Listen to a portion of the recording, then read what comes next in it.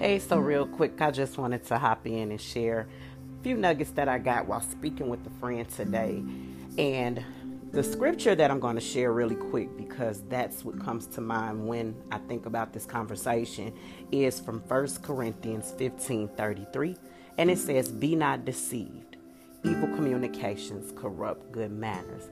Okay, so while we were having the conversation, we were talking about how we have had to disconnect from certain people from our past due to holding on to them for the wrong reasons, feeling because we were familiar with them, we kept them around even though we knew that they were not good connections for us.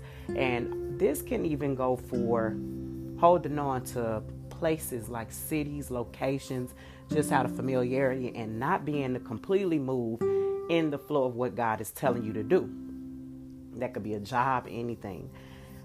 So how God gave this to me, it was a vision of fog. And the places, people, and things that you are keeping connected to you, it was a vision of them becoming fog. And if you keep the fog around you, just like when you're driving, it makes it hard to see. So that means that things that are trying to get to you, you being a destination point, cannot see through the fog.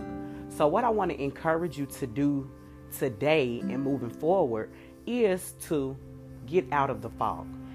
If you can get out of the fog, the thing that has been chasing you down will be able to easily locate you. Okay? So that is my nugget for the day. Be encouraged. This is Coach Lurleen, and as always, I want you to gather that crown. Be blessed.